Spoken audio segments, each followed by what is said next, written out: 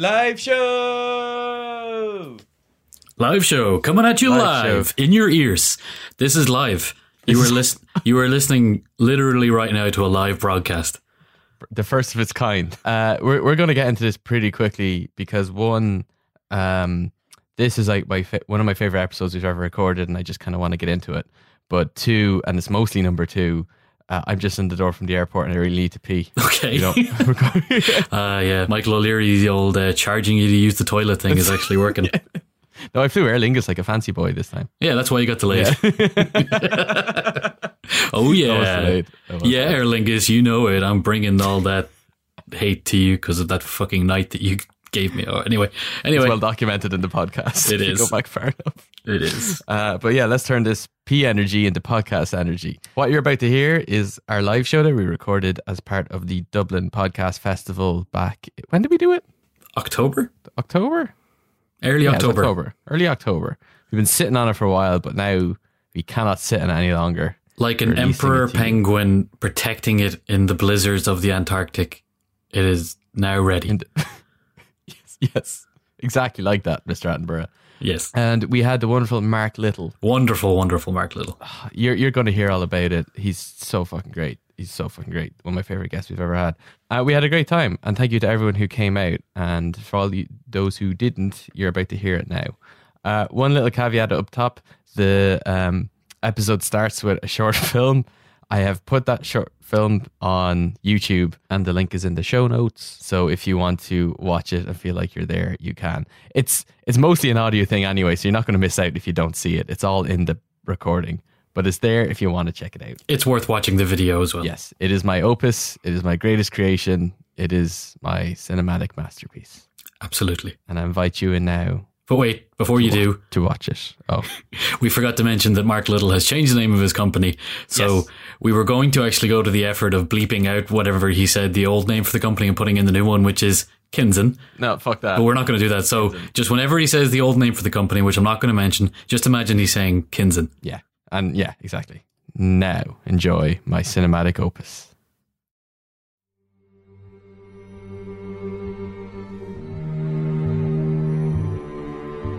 Politics. Once a great and noble institution. Ask not what your country can do for you. Ask what you can do for your country. A bastion of intelligence and nuance. The powerful instinct for decency which must be at the heart of a real republic. Of optimism and hope. Yes, we can. A place for people of integrity and virtue. I did not have sexual relations with that woman. Alas, such times are no more. Civil unrest. Political dissent. 100,000 people will march towards Parliament Square. And misinformation. You are fake news. Called fake news. CNN is fake news. Alternative facts. These are the heralds of a new age. An age of division, of apathy, and of chaos. Who now can save us? We need a mind, no, two minds that can bridge the divide and bring harmony and clarity to our politics. We need a book, no, a TV show, no, a podcast to guide us out of ignorance.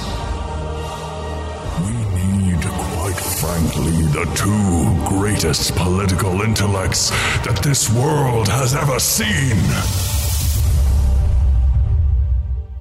Oh, those lads, yeah, no, they couldn't make it. No, I gave them a buzz a couple of days ago. They're booked out. Yeah, all we could get is like Stephen Ritchie. Unfortunately, don't get me wrong, like they're grand, like they'll do the job, like they're fine. But yeah, I wouldn't be the biggest fan of them myself now, if I'm perfectly honest. That fucking Ritchie lad, just anyway. But like, I'm not saying you won't enjoy it. Like, it'll be a bit of a laugh. But like, I mean, if you have to take a shite or something, you need to go to the Jacks, I wouldn't worry too much about it. So anyway, here's the lads.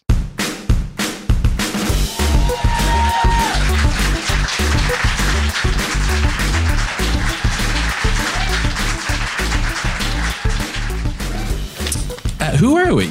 That's probably the good place to start. Who? Who? Oh, we're not Mark Little. Spoilers. We are What on Politics. We are a comedy political podcast, and Which comes first? Sorry? Which comes first? Politics or comedy? We alternate depending. Well, it's kind of hard to make any point seriously when behind us there's a 6-foot backdrop of us. What a man. Great holiday. Great. That was the best holiday. I feel like we've become much closer since hanging out with Papa Putin. But we are a political comedy podcast. See, I just flipped it. It doesn't matter. Politics is interchangeable with comedy these days. What's the difference these days? Ooh, topical. You can expect that kind of heat on a podcast like this. But we are a comedy politics podcast to try to bridge the gap between the madness of politics today and the madness of our own conversations and, this whole thing. The thing you saw at the start, basically. We don't take ourselves too seriously is what we're trying to say. I never take you seriously. Oh. That's so sweet. Speaking of podcasts, earlier we were getting a drink downstairs. We were just getting set up and you had a wonderful little moment of eavesdropping. Yeah, there were two gentlemen sitting behind me at a table just as I was ordering at the bar, and they were talking about Blind Boy podcast, like the number one podcast. A significantly better podcast than this. The more popular. Anyway. More popular, better. And they were like, oh yeah, and then he was just talking about cognitive dissonance, and I mean, I could talk about that. In fact, any Egypt with a laptop can get his friend and do a podcast, and then that's it, and then they're super famous. And I'm just like, definitely the first part, sir. I've never been upset with you in any significant way, but the fact that you didn't turn around and go, hey guys, what are you doing later? Because I've got my podcast is doing a live show upstairs. The fact that you didn't do that, I'll never forgive you for that. I just added to the list. That's exactly it. Hi, Mammy. Hi, Richie's Mammy. Where's Steve's Mammy? Hi, my Mammy. Hey, welcome to Mammy Watch. It's always the first segment in our podcast. There's your brother. He's not my Mammy. He's not your Mammy. Who let you in? Ma asked me not to embarrass her, but I just thought I'd shout out him. Yeah. But what are we doing today here, Steve? I thought that since at the last live show, Electric Picnic, we talked about fake news with the wonderful Varia Loftus. Who if only could be here today. Oh, fun. With us in spirit. If you listen very carefully, you can hear her voice. Very carefully. Yeah. If you didn't know we were at Electric Picnic, it's probably because we used our stage name when we were at that particular festival. We go by The Prodigy sometimes. And we're doing. Oh no, I go as the Joe Dolan tribute band. That's much more your speed. But anyway, sorry. Yeah, we did fake news. Yeah, we did fake news, which just as a catch up in case any of you didn't listen, I will give you a summary so you don't have to listen to the 60-minute episode. Willful spread of disinformation. It's not new, but it's amplified by technologies, in particular social media. It's not just the news that you don't like, which some particular presidents of the United States may say. So I thought today we do good news. Good news. Good news. But not like, oh, look at the puppies, or no, look, chocolate is now labeled as a superfood. No, not that kind of good news. I thought that we would talk about how can we talk about how news is better in terms of gathering its information and verifying it, and then also how they disseminate it better. How? What? Tell me right now. I didn't write that down. So if only we had a guest. We should probably get a guest for that. Does anybody happen to know anyone in front of us that is an expert on this very subject? Hands, please. No, they don't. Okay, in that case, let's just get Mark Little. Mark, come on up.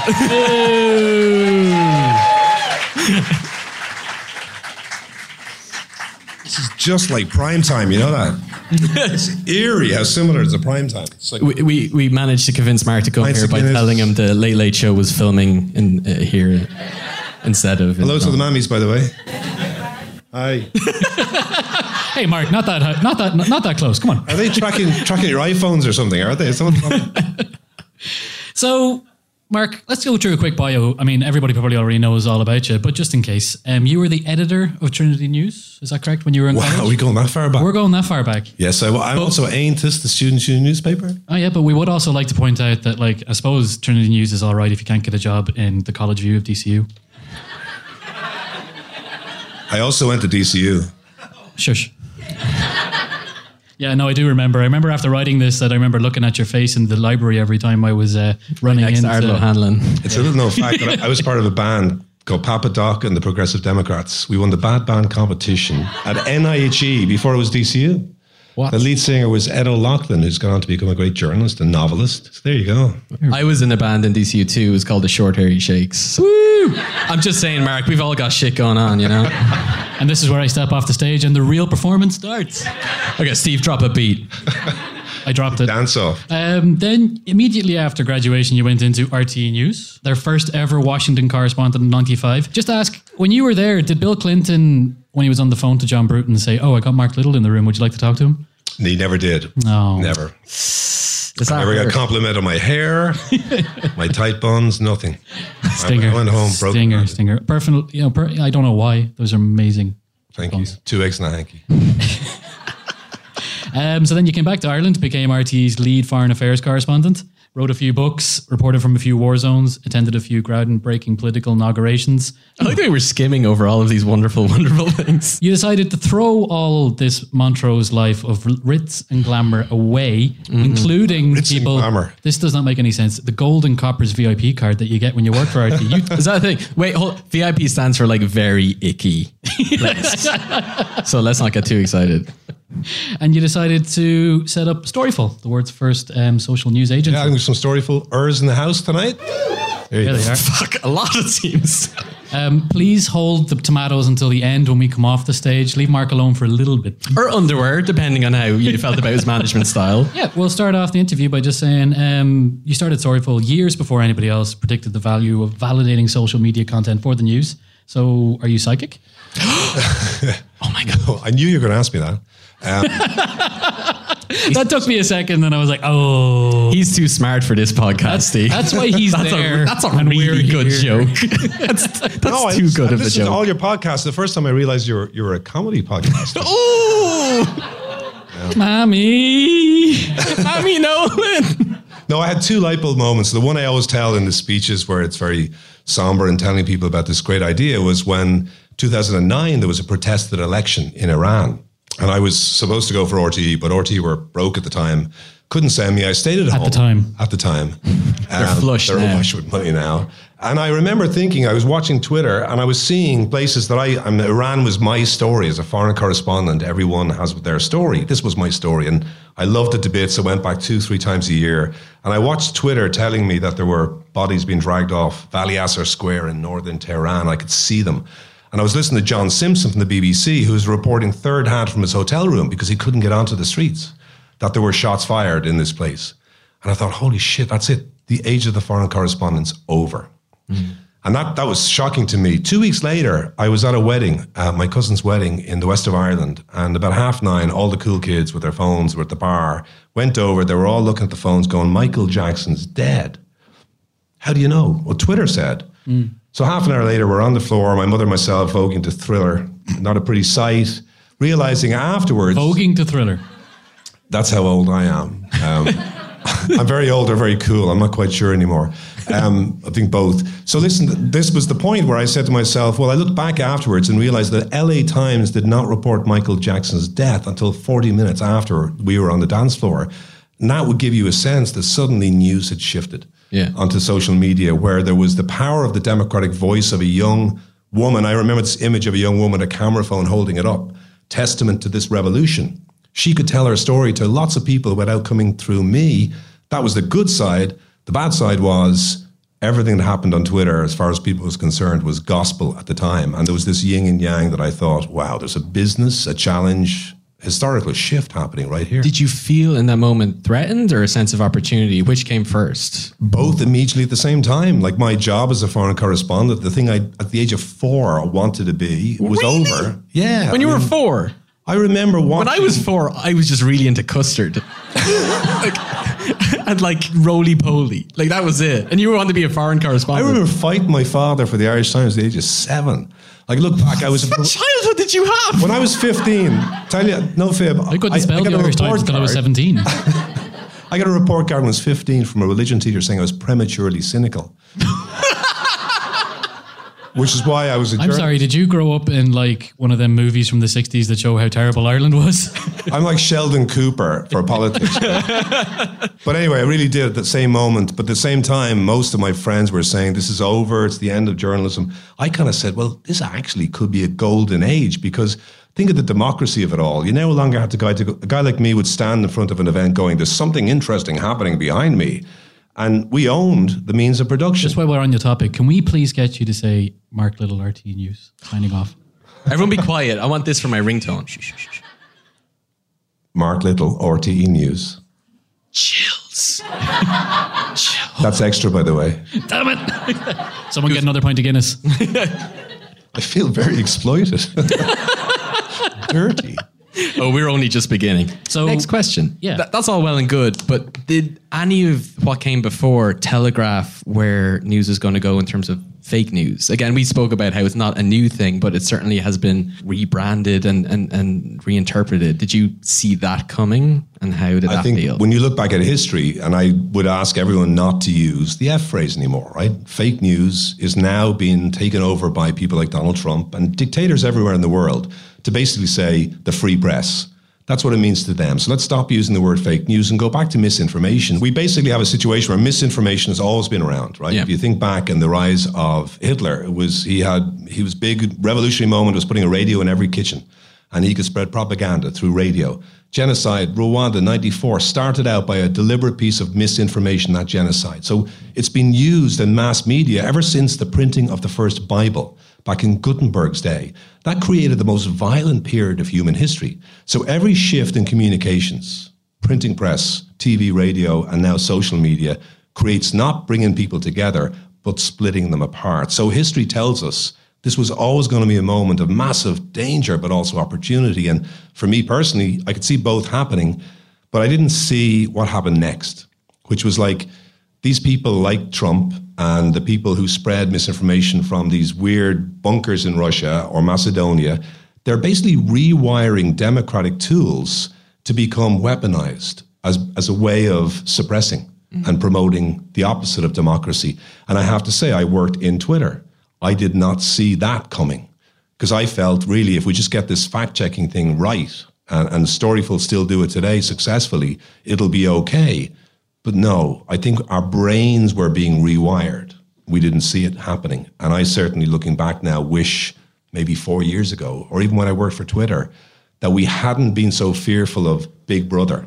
This is not 1984. Our danger is not that we won't have people stopping information. Our danger is too much information.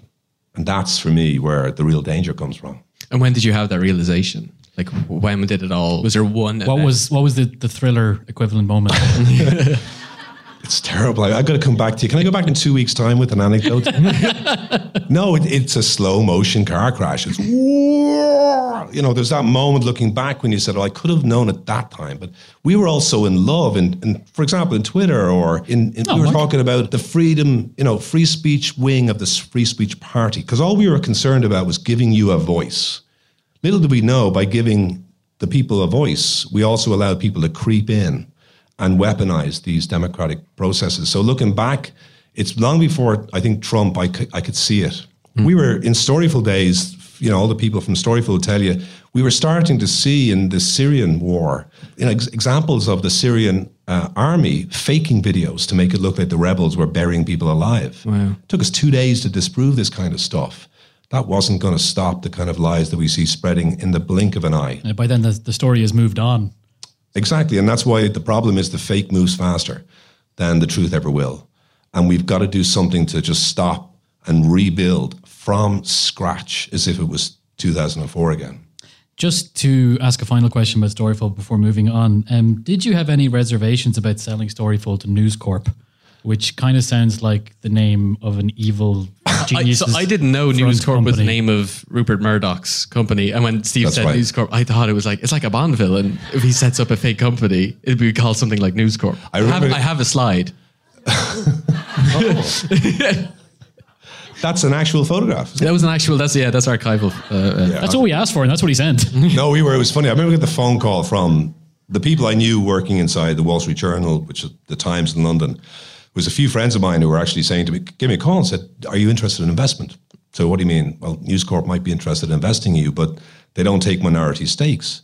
So I thought for a moment that meant they wanted to buy the company. We went through 9 months of what they call due diligence, when a company is eyed up by another company. It got to the point where they were sending us these stacks of questions. And one of them was, how many private aircraft do you own? I mean, Storyful couldn't change the light bulbs at the time. Like, we were literally running on fumes. Couldn't change the light bulbs in your private aircraft?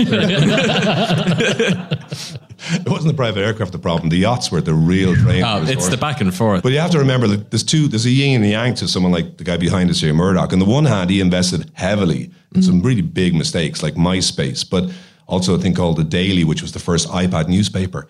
He had people around him where literally at a level of innovation and risk-taking were just exactly the kind of people we wanted to be around. We knew that we couldn't grow fast enough to keep off the competitors. We had another offer from another company, and we sat down and said, these people have news in their blood. Now, for us, we never had an editorial page, so we couldn't suddenly be writing editorials praising right-wing conservative figures. Right. So yeah, it was a slow process of elimination going, you know what? They'll take this and build it. And now Storyful's gone from 34 people to, I think, if they don't correct me at the back here, 210 or so. Wow. Based in Dublin, yeah, and still doing work that we could never have done independently. We would not exist today. So looking back, it was a great business decision. Looking forward to where I am today, I can see exactly why you might ask me that question. No, it's Storyful's success story is one of the greatest triumphs of the tech scene in Dublin. But only after I left, you notice that? I don't know if it's a coincidence or whatever, but you know, it's all happened since. I was at a conference 2 weeks ago and I went up to the Storyful booth, which is this huge booth. And nobody recognized me. And I just stole all the merchandise. It was great. Are the traditional news vendors in the middle of an existential crisis right now? Holy shit. This is the politics / of that. Yeah, I mean, there's this problem at the moment where we all worry about saving newspapers. And if you go to conferences, how can we save the news business? And to be quite honest, I don't give a flying fuck about saving the news business, right? What I care about is that citizens right now are being denied quality information because Mark's of a lot. Afraid of the slides now. yeah. That's my the only script up here behind me. And I think really what I care more about than saving newspapers or news business is saving journalism. You know, it's saving the connection between a citizen and a source who has something empowering to tell them, whether it be information about their locality or a chosen topic. And that's what's broken down. You go on every day, I'm sure speaking for everybody in the room, where you get up in the morning and it's like endless tsunami of information coming at you. You don't know what's true and what's not true. You're exhausted every day trying, if you need news, to sort it out. So we don't need to save, the newspaper. We need to save the connection between the citizen and the journalist. And that's where I think we've all missed it. It's the existential crisis of the newspaper executives. I don't care.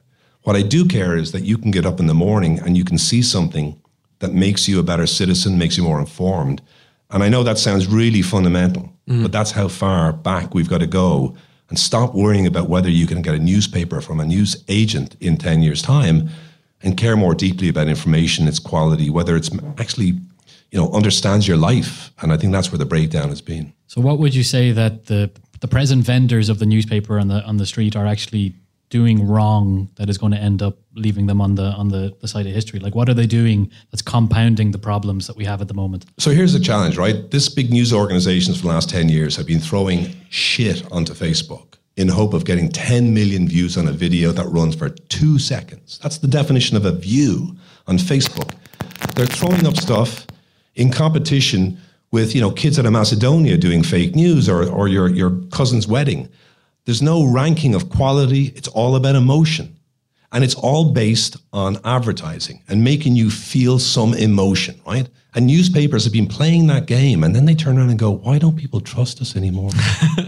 And you're looking at going, like, your strategy has been the biggest recipe for distrust in media. You couldn't have invented a better way of having people go, but you don't really give me quality anymore because all I'm seeing is your crappy videos recycled on Facebook. And then when you do a big investigation, there's no differentiation between that and the furry cat video that your other outlet is putting out on the social platforms. So the biggest mistake they've made is by playing along with the rules of a game that is absolutely nothing to do with quality of information. It's all about emotion, making you feel something. Facebook and the likes have always talked about being not like any sort of editorial institution, but rather a platform.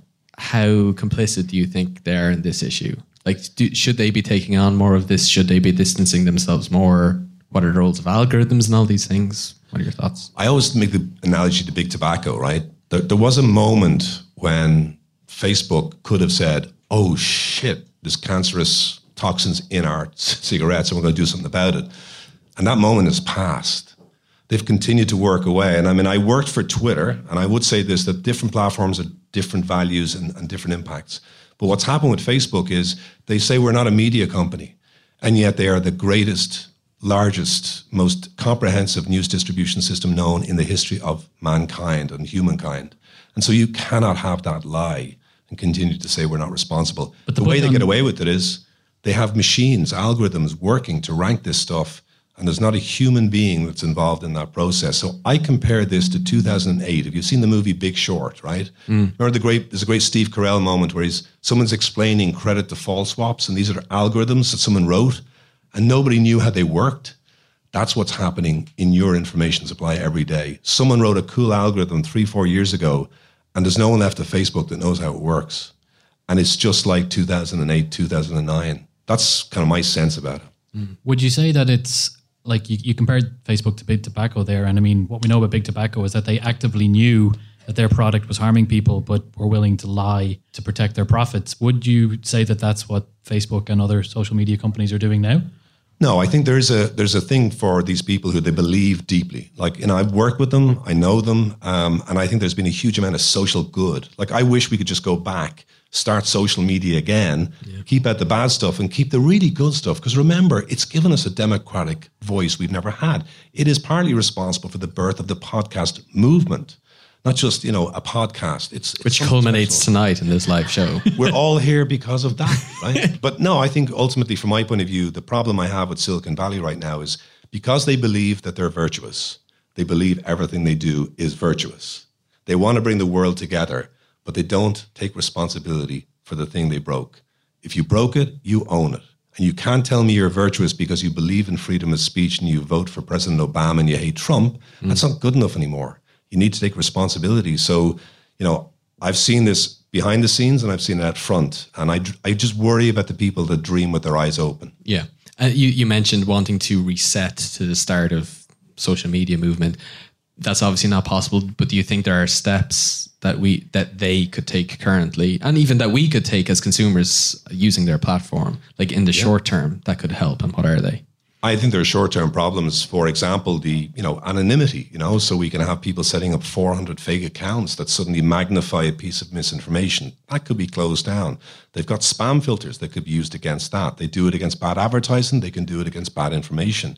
They could start by actually giving some oomph and amplification to fact checkers by spending money to get them, faster into the bloodstream of the information system. A lot of things they can do, but fundamentally we need to stop. The car's broken. We need to change the car. We need to get into the engine and rebuild everything, because the business model is the problem. Because remember, it's all about you guys being the product. They're selling your attention, each one of you personally. I can see dollar signs in each one of you. That's exactly the way. Mammy Nolan, that includes you too. Yeah, you're particularly valuable. Mark Zuckerberg said it. And I think that's what you got to understand. They don't want you. They want your attention, and they want to sell your eyeballs to advertisers. As long as that is the case, why? Why would they want to rank things in quality? They want to rank things on emotion because that makes you buy stuff. And so therefore, all they care about is that please feel something deeply. Doesn't matter about quality. And as long as that business model is the way it is, we'll keep writing algorithms that service up stuff that fries our brains. The second problem is information overload. And this is cognitive stuff that Blind Boy, if he was here right now, he'd do a great job on this. Much better. Much better. But it's the brain being fried. It's just information overload. Science tells us that when we have too much information. But Mark, I'm only one man. What can I do? That's a real question. No, and it's a great question. There's so many ways that you can do, like what story people do every day is they literally say, okay, if that account has only 2 messages and suddenly has 10 million people looking at it, something wrong there. I think media literacy is a really underserved skill. We learned how to read. Newspapers used to have a name on them, and you knew the politics of the publisher and the correspondent. We've got to look for it harder, but we do have to train ourselves to be a bit more copped on to where we get our news from. And if you don't pay for news, then you're taking your chances. So please look out there and say who's worth paying for, who is worth supporting. and then have a sense about that. And for the other stuff, just be a little bit more aware every day you see stuff that is too good to be true, because I see this all the time, and it's innocuous stuff. Like last week, Warren Buffett, fake account, millions of people retweeted something he said. We all knew it wasn't him, but we did it anyway. And I know that sounds petty, but that's where it starts, when we start to say, who cares? I think that's when democracy dies, not when it dies in darkness. You know that Washington Post, it's like a Batman line, right? Democracy dies in darkness, right? It doesn't. It dies when the lights are so bright we can't work out who's the good person and the bad person. We just got to be, I think, a little bit more aware that we can take power back in our own hands. You're so smart.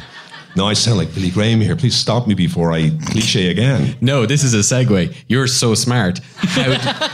What are you going to do to fix this? I know you've got a couple of... We must say you're an absolute gentleman. You're in the works with a new company and you haven't mentioned it once. Yeah, you haven't plugged it at all, but let's now plug it because you clearly have some really wonderful ideas. First of all, how do you pronounce it? Is it Neva Labs? Neva. It's Neva Labs. Damn it. Knew it. It's a long story about Iraq and the war and all that kind of stuff, but it means daybreak in Farsi. I always love that phrase and the concept. So anyway, myself and Anya Kerr, who worked for Storyful, was inspiration leader in there. She went on to work for Facebook, ironically. I worked for Twitter. Paul Watson, the former chief technology officer from Storyful. We all had a conversation that went for about a few months going, do we want to do something about fake news? And we're like, but that's just a symptom. Okay, do we want to do something that's going to build a new type of news app? Yeah, but that's just a symptom as well. Let's try and see if we could ask people to join us and we'll start again. Let's go back to 2004. Let's build a news community that was all about our best intentions, not our worst instincts. Let's go and give you the option to say after an article, that changed my mind. If we could rewire the algorithm so that we're all looking for stuff that actually is making us more purposeful. And then what if we just made sure we followed you through your day and personalized the news so that you get up in the morning and you're different people at different parts of the day. We understood you, we followed you through, and you had control. The sense of agency over your news supply is the thing that we've lost. And we want to restore that with a news app. And then on top of that, we want to build really what I suppose Twitter should have done when it realized it was the home for real-time news, which is a community led by people who are kind of like us, but smarter, and who are incentivized. So we're working with a partner called Civil, which is a news network based on the blockchain. Oh, yeah. And we're trying to focus a lot more, not on established publishers as your sources, but independent journalism, niche publications, podcasting. And so there's a whole, be a part of it. This is an audition, by the way, guys. If I get enough pints of Guinness tonight, I may... Steve, this could be our big break. Don't worry. Play really I can do anything. No, we're looking to connect people who are really conscious, thinking individuals with quality information. The echo chamber are next. Fine. Okay. Yeah. Did you see our opening video? It was great. I love the particular. That was a lovely flame. Right. It wasn't too subtle. It wasn't too ostentatious. It was just perfect. It was both. Yeah, exactly. There we go. And that's it. We want to connect the most engaged news consumers in the world with the publishers that reward their attention and clean out all the misinformation and clean out all the stuff. And, we're not solving misinformation, but you wouldn't walk into a supermarket and pick an apple that said, it does not have worms in it. You just accept it didn't, right? So we want to create a space for people, a conscious layer on top of all these social platforms to allow you to be rewarded for saying, yeah, that changed my mind and I'm going to share it. And we think money can be made and is being made. That's the great thing about it now with platforms like Patreon, which funds a lot of podcasting, Civil, which is an experiment in decentralized control. So I really feel like we're at the moment now where I'm more excited now in some ways than when I started Storyful, because we can, in Dublin even, be at the forefront of a global movement. And it's just no more exciting place to be. And I got a bunch of people. We just moved into a new office today. 10 of us, and we're building new algorithms. We're rewiring stuff. It's pretty cool. Dublin, does it feel like doing it in Dublin gives it a different spirit or something compared to doing it in somewhere like Silicon Valley where this is more prevalent? Like what about that home flavor do you particularly like? There's a deep dark like cynicism about Dublin, which can be really claustrophobic sometimes, and then sometimes when it's like, yeah, right. Like if you listen to American podcasts, do you ever hear this, like Michael Barbaro, who does The Daily, goes, huh. Ever hear that, right? In Ireland, it's like, Yeah, I listened to that podcast for a year, and I do think it is one of the best produced podcasts out there, but I never picked up on his until someone pointed it out. And now all I can ever feckin' hear is It's like spelt serendipity. It's like, oh, that changed my mind. Oh, that's very interesting. In Dublin, it's like, yeah, right. And I have to say, when you're doing a startup in the early stages, you want more of the, yeah, right, than you do the, oh, you're great. And so you'll go into these Silicon Valley meetings, and we thought with Storyful at one stage, we were golden. Words cannot describe. And so will you pay some money? No. Well, then you go back to London and Dublin, and people will be like, okay, tell me again. Okay, I'm with you. And so there's a lot higher barrier to prove. As a result, when you went to the places where people were going, you were much better able to say, okay, I'm competing here. I'm not intimidated by being in the New York Times. Like, we were being sent in the early days of Storyful down to the New York Times Washington Bureau to educate them about social media because they hated it so much. And that was kind of our job, was to bring that from a place in Dublin when we were starting by the Liffey, where there was 4 of us. The night Osama bin Laden was killed, we directed the American media into his compound in Abbottabad, corrected the wrong location that Google had put up, and literally had analysed the helicopter that had crashed, which was a Seahawk modified, and there was real nerds in our team. And we had that all over the world within about 2.5 hours from a tiny little office, by the stinky Liffey. And I have to say, that's how it is still as good as it is, because there are people coming on again and again, most of whom are Irish. I see some of them right now that came through the intern program and it's Dublin is a place that has huge talent. I can walk down the street quite literally with a checkbook and see people that I know I want to hire when we get enough money. That's what I'm here tonight. Don't have a checkbook. If you take a credit card. Yeah. We'll work for pints, to be honest. So will I. What do you think I'm here for? Exactly. I think that's about it, Mark. I know you have some... You have to jet off, and we're going to close out with a little fun game. But thank you so much for taking part. This has been great. Thanks for having me. Oh, no problem. Ladies and gentlemen. Thanks so much. Thank you. Cheers. Now that he can't hear us, God, he's smart. So smart. His voice. If Neva Labs is just an app that when you pressed it, Mark read the news to you in his voice, like his RT News voice, I would pay so much money for that. So much money for that. Oh my God. So what's next? This is really weird. I have a thing here that says sponsor. You have a thing on your God, we got sponsors.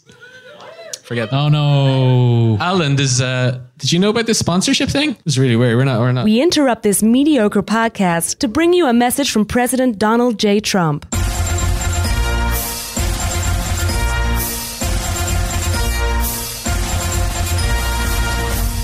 People of Ireland, there have been many, many stories in your fake news mainstream media about why I cancelled my my political visit to your wonderful country in November. I promise you, they're all lies, okay? Typical failing Irish time smears. Just ask Dennis O'Brien. The truth is, and everyone knows this, I am busy with Ireland's biggest and greatest party, the DUP, on bringing a great Brexit to the United Kingdom, which of course I know Ireland is a proud part of. This is going to be huge. As I understand it, you're having some border problems there too. Don't worry, I'll build a wall along that border to keep out the undesirables. Also, I heard you're having a housing crisis. Well, there's no one else who can fix that quicker than me. Everyone says so. That's why I've been working with your teeth shock, Leopold Varouka, to get the rights to build Trump Towers on every block in Dublin. Every block, I mean that. We'll start with demolishing the GPO next week. It's gonna be great, believe me. Everyone loves me in Ireland, and I love them. Let's make What Am Politics great again.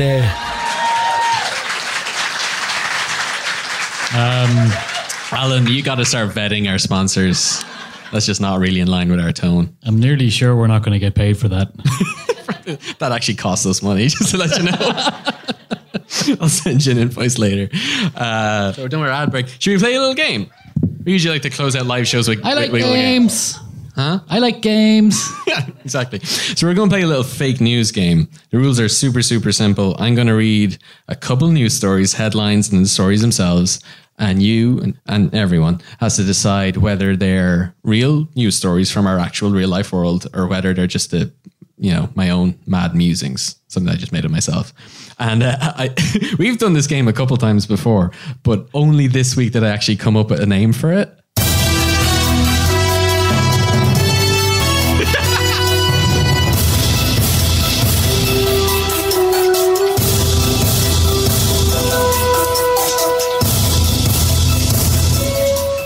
I went on a little longer than I thought it would. It's called Faking News Live. Richie, my God, would you just get a hobby or something? This is my hobby. Okay, so the first headline is Poor Mr. Anus, the council candidate given a bum deal by Facebook. We're allowed some questions for these, aren't we? Let me read the story first. Okay. Story. Or a real story, who's to say? Story! A local election candidate in Belgium has been forced to change his name by the social network on the grounds that it is offensive and inappropriate. Luke Anus... Luke Anus is a 26-year-old socialist from the district of Lobes. Of course he is. He is currently campaigning under the name Luke Anu, which is just one letter off, but it may as well be a world apart. The Facebook ban could have worked to his advantage. It is winning him publicity, and his election poster is now a hit on social media. So the Belgian socialists have been here before, though. In 2012, they fielded a candidate called Jean-Claude Prick. Luke Anus is one of 49 anuses registered in Belgium. Oh my God. Are you finished? He's not finished. I'm finished. Okay. Is it fake or is it real? Did he get elected? It's ongoing. You don't keep up with the politics in Belgium? No. It's ongoing. Okay. I'm going to put this one straight to the audience. No, what do you? Before we go there, what do you think? Real or fake? What do you guys think? Fake, real? Real? Anyone think it's fake? Some fake. You think it's fake? Anyone else think it's fake? Okay, I'm going to go with real. Oh, it's so fucking real. He looks like Luke Anus. He looks like Luke Anus, right? It's legit, and it's currently happening right now. He's campaigning right now. Oh God. Poor guy. Poor Anus. He's just it's tough. Boris and Brexit gym punch bags help Londoners vent their rage. Oh, I wish it was true. Oh, we'll see. Londoners fed up with Brexit can vent their rage with a special gym routine that includes high-intensity exercises like pummeling punch bags bearing photographs of some of the main players like Boris Johnson and Jean-Claude Juncker. Fake. Not finished. I've written more things. Or I'm reporting on more things. The 30-minute circuit also features Theresa May sack race. The images. Jacob Rees log lifts. And Politico Head Slammer, in which participants slam balls onto pictures of British Prime Minister Theresa May and opposition Labour Party leader Jeremy Corbyn. There's also a Cameron Quitters Corner, named after May's predecessor, David Cameron, to take a time out. I'm personally very proud about how many people you know that are involved in UK politics. You've taught me well. Or again, maybe I'm reporting on a real story. Who's to say? What will we say? Real, fake? Fake? Anyone think it's real? It's so real. It's really, really real. It's a real thing. Look at all these pictures. It's so real. This is actually happening. It looks photoshopped. It's not. Look, I know the previous slides probably don't do me any favors if I said I didn't Photoshop this, but I legitimately... There's real life attributions. I can't see them down there. Because I knew Marklet was going to be here. I actually credited the news stories and everything. Because if he was still going to be here, I didn't want him to shout at me. It's really, really real. He's waiting to beach up outside. Okay. The body of Christ. Meet Ireland's 12 sexiest priests in their 2019 calendar. Can I just say, oh my God? Is that a pun? Huh? Yeah. Austrian photographer Linus Mittermeier. in collaboration with members of the Dromore West Parish, has created a calendar featuring 12 of Ireland's most handsome priests. Okay. Was that it? No. The project began in March 2018 when Mittermeier was working on a personal portrait series entitled The Religious Abstraction. The series featured over 80 intimate pictures of Catholic priests ranging from ages 26 to 98 across the whole country. Look, I know photographers. Intimate, like, I know how it sounds. 26 to what? To 98. Intimate, like they're close-ups. They're not, like, weird. Members of the Dromore West Parish in Sligo convinced Mittermeier to contribute 12 of these portraits to a local charity initiative to help pay for refurbishments to St. Mary's Church. The calendar is currently untitled, but will go into production in late October and will only be available in St. Mary's or at the local Topaz petrol station. Ha! I saw someone like whipping out their phone to try Amazon this shit right now. Like, he dropped his beer. Richie, you've been abroad for too long. You don't know that Topaz is now Circle K. Okay. In my defense, I looked it up and it said Topaz on their Wikipedia page. So it is fake, but it's based on a real story. There's actually like a sexy priest calendar, like an official Vatican one. I think I've seen them in Game of Thrones. They're like really good looking priests. Go back. Look at this guy up here in the corner. He's really sexy. I never even noticed that. You were too smitten by the priest. I was just looking into their eyes. That's it. When we were meeting downstairs before the show, Steve took my notes and wrote on it Steve's bit. Yeah, so Steve has a little bit. We did a live show a couple of weeks ago on the Electric Picnic. It was fantastic, and thank you, Alan, for giving us that slot. But as part of that, you surprised me at the start of the show with a little gift. Yeah. A signed photograph of Michael D. Higgins, which was part of a show called Fake News, and I'm still not sure if it's real. No, it's absolutely real. I like to believe it's real. No, it's real. I got him an actual So it's also your birthday in a couple of weeks. It is. And I thought that I would give you a gift. So entertain these people for a second. I'm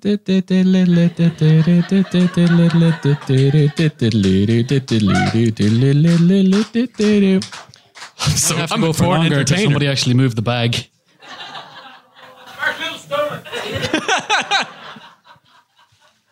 Where was I?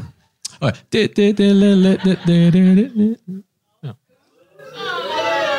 Can you hold my beer? It's live unboxing. It's real. It can't be fake. It's Michael D. Higgins. Happy birthday, buddy. Oh.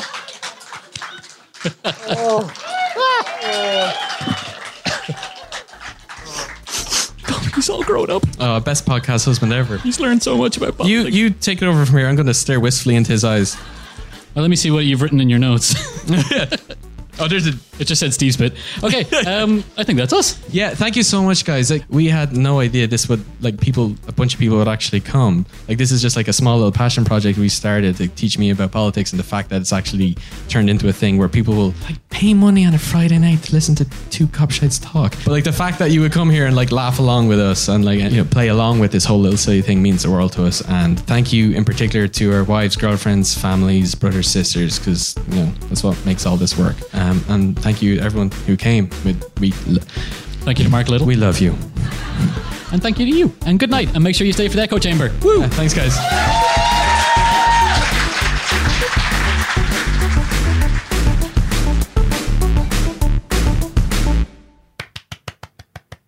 Stop masturbating. I'm clapping. My God, you really enjoyed that episode. Stop that. You stop that. Mark is smart. He's a smart man. I know we kept saying live show, but that wasn't being facetious. Like, he genuinely is one of the most intelligent people I've ever been in a room with. It's true, and you've been in a room with me. Yeah, like I said. He's the kind of guy, you know, when you hear someone like that talk, me personally, he makes me question my own like impressionability. Like, if afterwards he turned around and said, "Hey, give me all your money and join my cult," I'd be like, "Yeah, right, sounds good. Where's my robe?" That's a good point to mention, that you can actually sign up. You can sign up to Mark's new app, Kinzen. It's definitely not a cult. Yeah, if you go to I think it's join.kinzen.com. I'll put a link in the show notes. You can sign up to beta test the Kinzen app, which I think is coming out in January of next year. Mm-hmm. But if you sign up, you get early access to it mid-November and get to see how Mark and his team are going about revolutionizing and pretty much fixing how we consume news. Yeah. So get on that. I've checked it out. It is really, really interesting, and it is in the super early stages. So if you get involved now, you're probably going to have a huge influence on how it's going to turn out. Absolutely, and you can sign up to be a curator and everything, and have a real positive effect. So, and you'll be rewarded for doing so with like free. I think you can get free 6-month subscriptions to it once it actually launches. So it's all good stuff. It's all great stuff. I've done it just today, so you should definitely 100% trust it based on how good that podcast was. We're just saying. He was so great. He's so great. Thank you to Ger Carney for lending his voice talents to the opening video. Yes, Ger Carney being the name that we're giving Michael Gambon, who actually did the real voice. But anyway, exactly. Yes. Thank you to Livy Prendergast for introing the Trump ad we did, lending her vocal talents to that.